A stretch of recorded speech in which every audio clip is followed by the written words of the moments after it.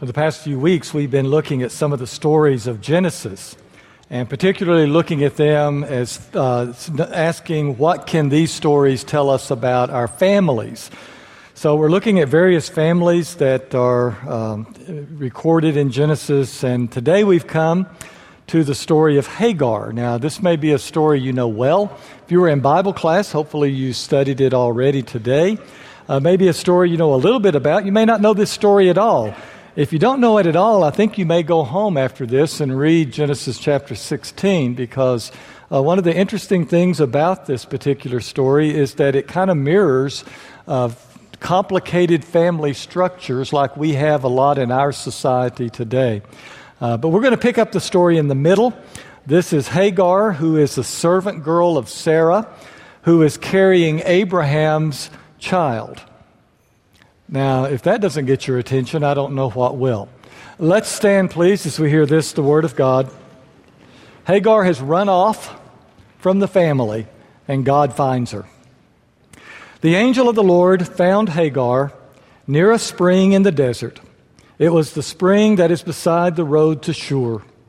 And he said, Hagar, servant of Sarai, where have you come from, and where are you going? I'm running away from my mistress Sarai, she answered. Then the angel of the Lord told her, go back to your mistress and submit to her. The angel added, I will so increase your descendants that they will be too numerous to count. The angel of the Lord also said to her, you are now with child. You will have a son. You shall name him Ishmael, for the Lord has heard of your misery. He will be a wild donkey of a man. That is a compliment, by the way. All right? His hand will be against everyone, and everyone's hand against him. And he will live in hostility toward all his brothers. She gave this name to the Lord who spoke to her. You are the God who sees me. El Roi. For she said, I have now seen the one who sees me, and that is why the well was called Ber Lahai Roi. It is still there, between Kadesh and Bered. May God bless the reading of His Word. All right, today's sermon is one of those sermons that's not for everyone. I'm sorry, it's hard to come up with those. But this one's not for everyone. So if as we get into this, you decide that you don't need to hear about that, that's not the topic that will be helpful to you, I just want to start by giving you my permission and my blessing to tune out. Now, don't deny that you don't know how to do that, all right? I know that we have different things we do. You can sleep. Some of you are pretty good about sleeping with your eyes open. I've noticed that. That's quite a talent to come by. Count the number of lights in the chandeliers. That's always a good one as well. If you got a baby nearby, then certainly that will entertain you as well. So anyway, if this is not a topic that you want to hear about, then that's fine. Just my part, I will be brief and try not to get too loud and yell and bother you, okay? On the other hand, if this is a topic that you kind of identify with, then I want to invite you to let this story out of Genesis kind of inform you and your way. I want to invite you to lay your lives beside this story, and perhaps out of this story of a little Egyptian slave girl, you might gain some godly wisdom on how to address a certain situation that you find in your life as well. The topic of today is family conflict. And this sermon and this story is really only for those of you who have ever had any problems in your family. I'll give you a moment to decide whether or not this is going to work for you. You ready? Okay. Those of you who want to go on the journey, let's go. This is the story of Hagar. a young Egyptian servant girl, probably picked up by Abraham and Sarah from Pharaoh himself, maybe, when they were down in Egypt. And you remember that story and that mess that happened. Well, this girl, maybe 18, 19 years old, is uprooted from her home, and now she's the servant girl for Sarai. And she travels up into this strange land, and there she begins working with and for this family. Now, I do want to warn you that in some ways what happens in her story, things are very different from anything that will probably ever happen to you. However, I think if you let it, you'll find that there's a lot of similarities here as well. And that some of the very things that drive you the craziest were going on back then too. As I said, this is a story about conflict and tension within a family. And one of the first things that this story points out to us is that conflict in a family or in any group is rarely just between two people. We tend to think of it that way, especially in our families. I wish so-and-so got along with so-and-so. You know, and we see this thing going back and forth between two people in our family. But this story points out something very interesting. And we know this from our studies of psychology as well, that almost every conflict involves at least three people. It really takes three people to get a good argument going and sustained. There's a role for each one to play. Now, in a very simplistic way, you can identify those roles as you usually have a victim, you have a persecutor, and you have an enabler who's keeping it all stirred up and letting it happen. It's like a three-legged stool. And skipping ahead to the end of the story, spoiler alert, okay? If you don't want to hear this, no.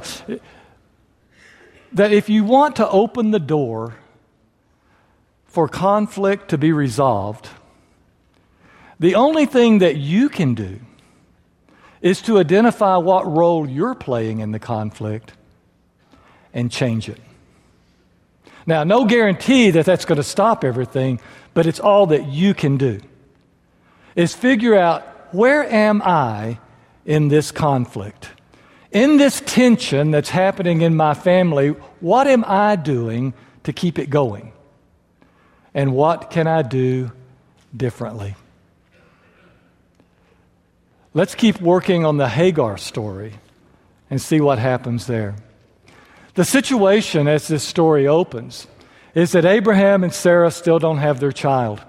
Been 10 years since God had told Abraham he was going to have a descendant. He would have a child. And no child had yet been born. And you can imagine how Sarah and how she feels and what's going on in her mind and her life, and maybe even interaction with Abraham. And as they discuss this, that, well, God said it was going to happen. It hasn't happened yet. And Sarah obviously is becoming quite angry about all of this. And she's blaming a lot of people and blaming even God himself for this child not being born. So Sarah now comes up with a plan. And let me read you her own words of this plan. She goes to her husband, Abraham, and says, "You see that the Lord is keeping me from bearing children." I always love to hear sort of what's going on in someone's mind. The Lord is keeping me from bearing children. So, you take my slave girl, and it may be through her that I can have children. Okay, now stop. Don't get sidetracked here by thinking, whoa, that's kind of weird. It is kind of weird in our way of thinking about things. It's certainly a different way than New Testament Christianity presents family life. But back in their culture, this was something that was quite a part of the deal. That if a woman could not have children, she could give one of her slave girls as another wife.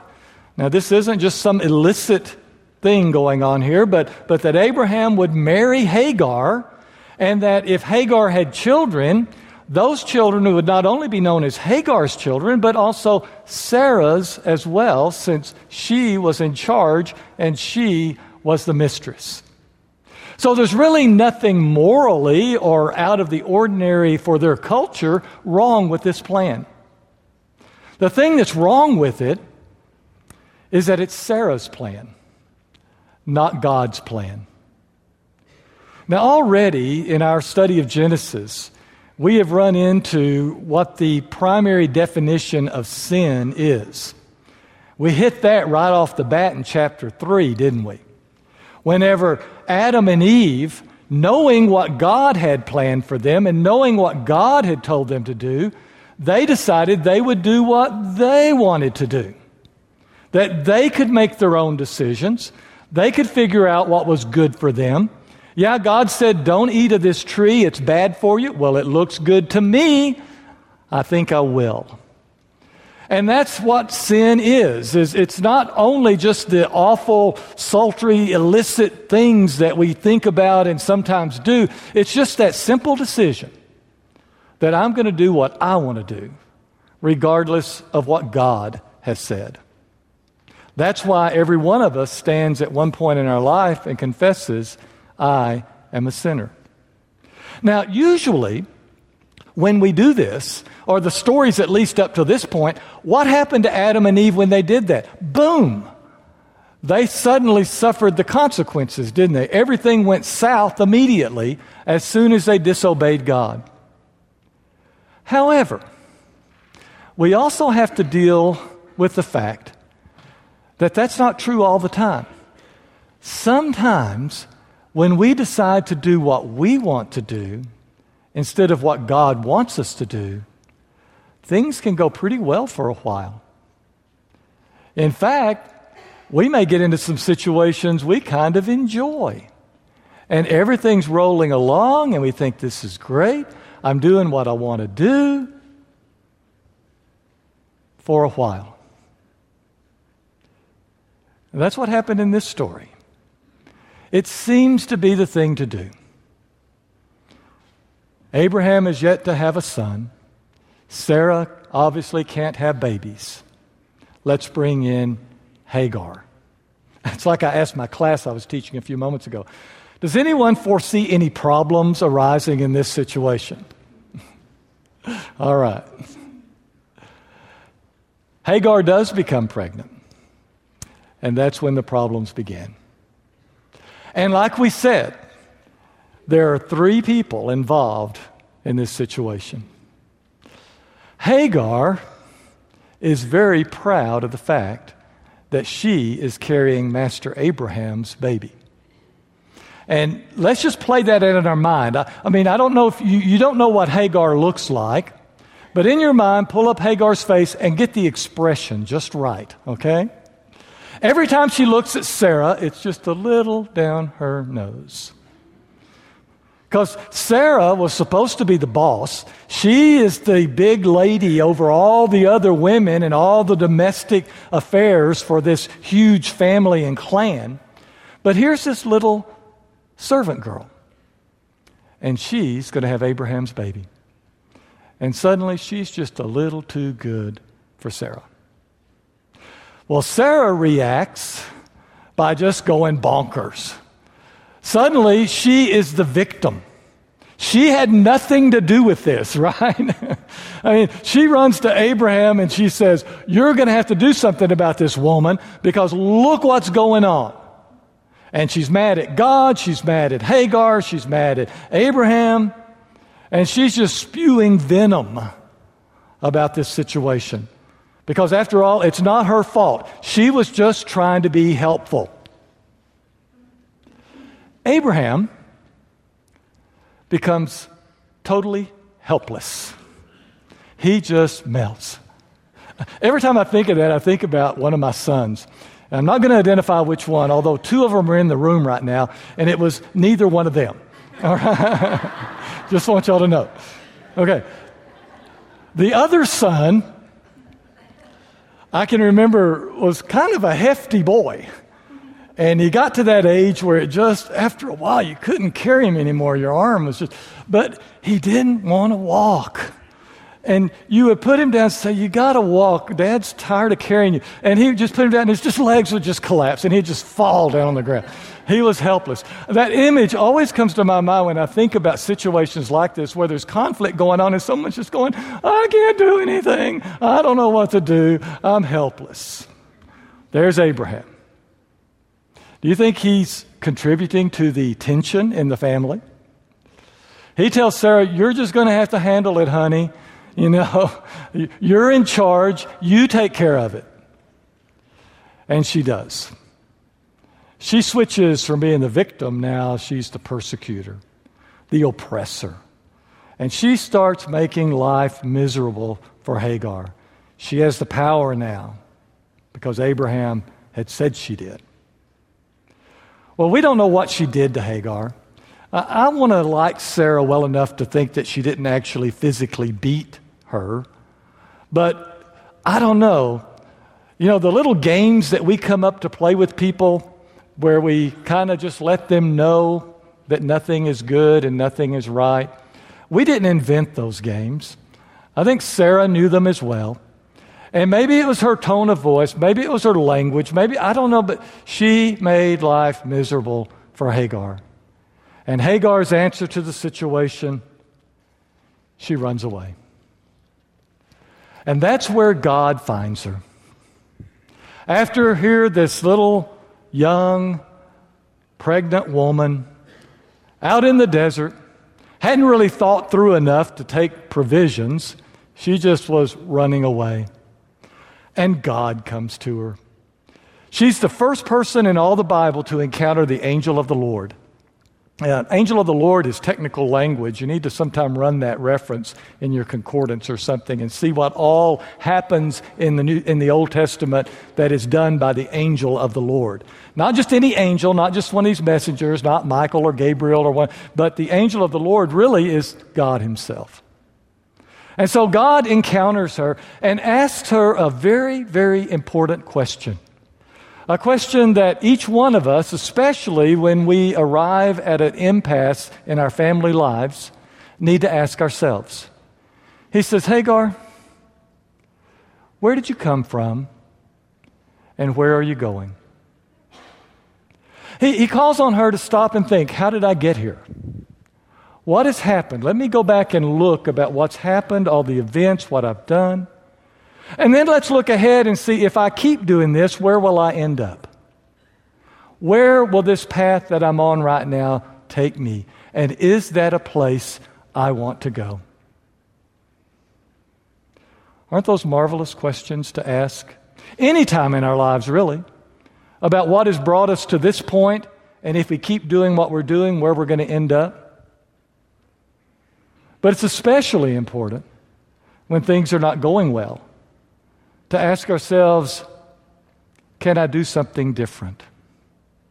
And that's the exact thing that God is going to tell Hagar. Hagar, it's not working for you very well, walking around, strutting around, trying to be important because you're carrying Abraham's child. How's that gone for you? How has your looking down and smugness and contempt on Sarah worked out? Why don't we try something different? Why don't you go back home and why don't you treat Sarah with respect? Because after all, if we can put words in God's mouth, that's kind of dangerous, isn't it? Can't you see, Hagar, that she's a threatened woman? Can't you see that she sees you holding all the cards? Can't you see how she feels so inadequate right now? And if you can but give her your respect, maybe you can build something back there. And you can make her feel more confident and things will get better. Now I want to throw in one, wait a minute here. Here is God sending Hagar back into a situation where she had gone through some kind of abuse. That is not the answer for every person that suffered abuse. Please, please, please don't jump to that conclusion. That is Hagar's answer.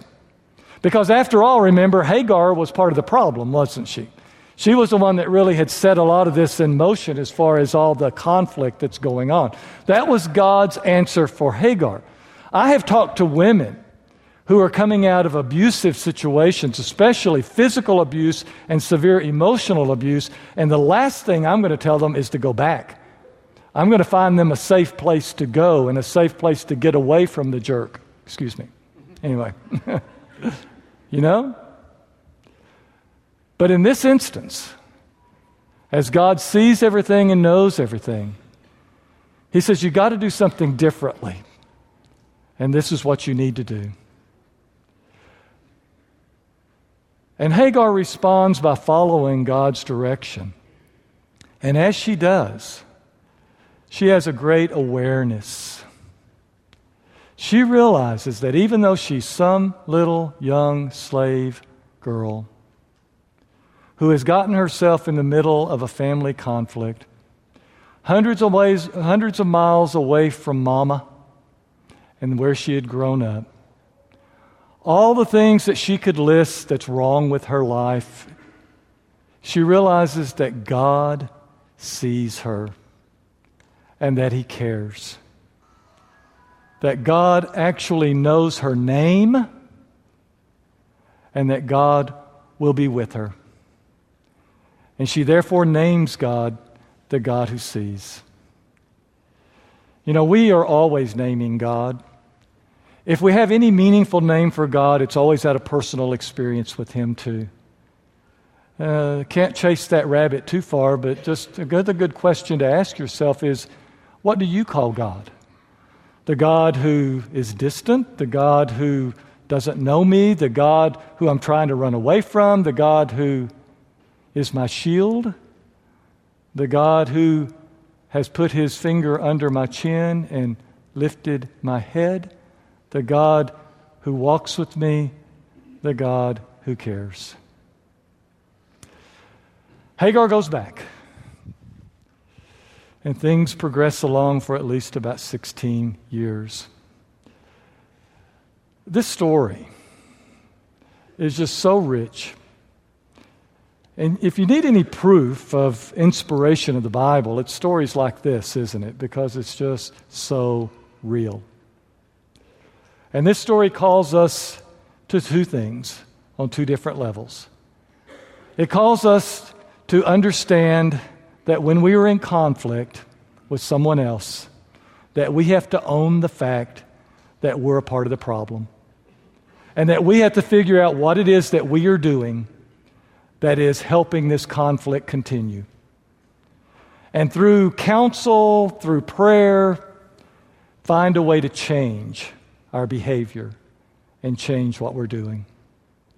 But this story also calls upon us, in whatever situation we are in, to know that we have a God who sees us and cares for us, sustains us and loves us, and is here to help us make those changes so that we can live a life not only with Him in eternity, but a life of more peace here on earth.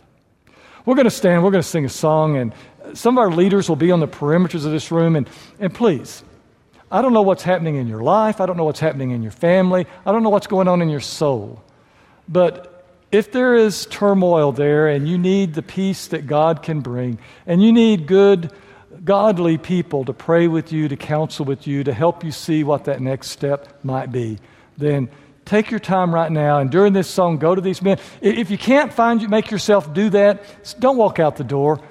After it's over, after our service is over, some of these men will gather in the parlor, which is right down that back hallway.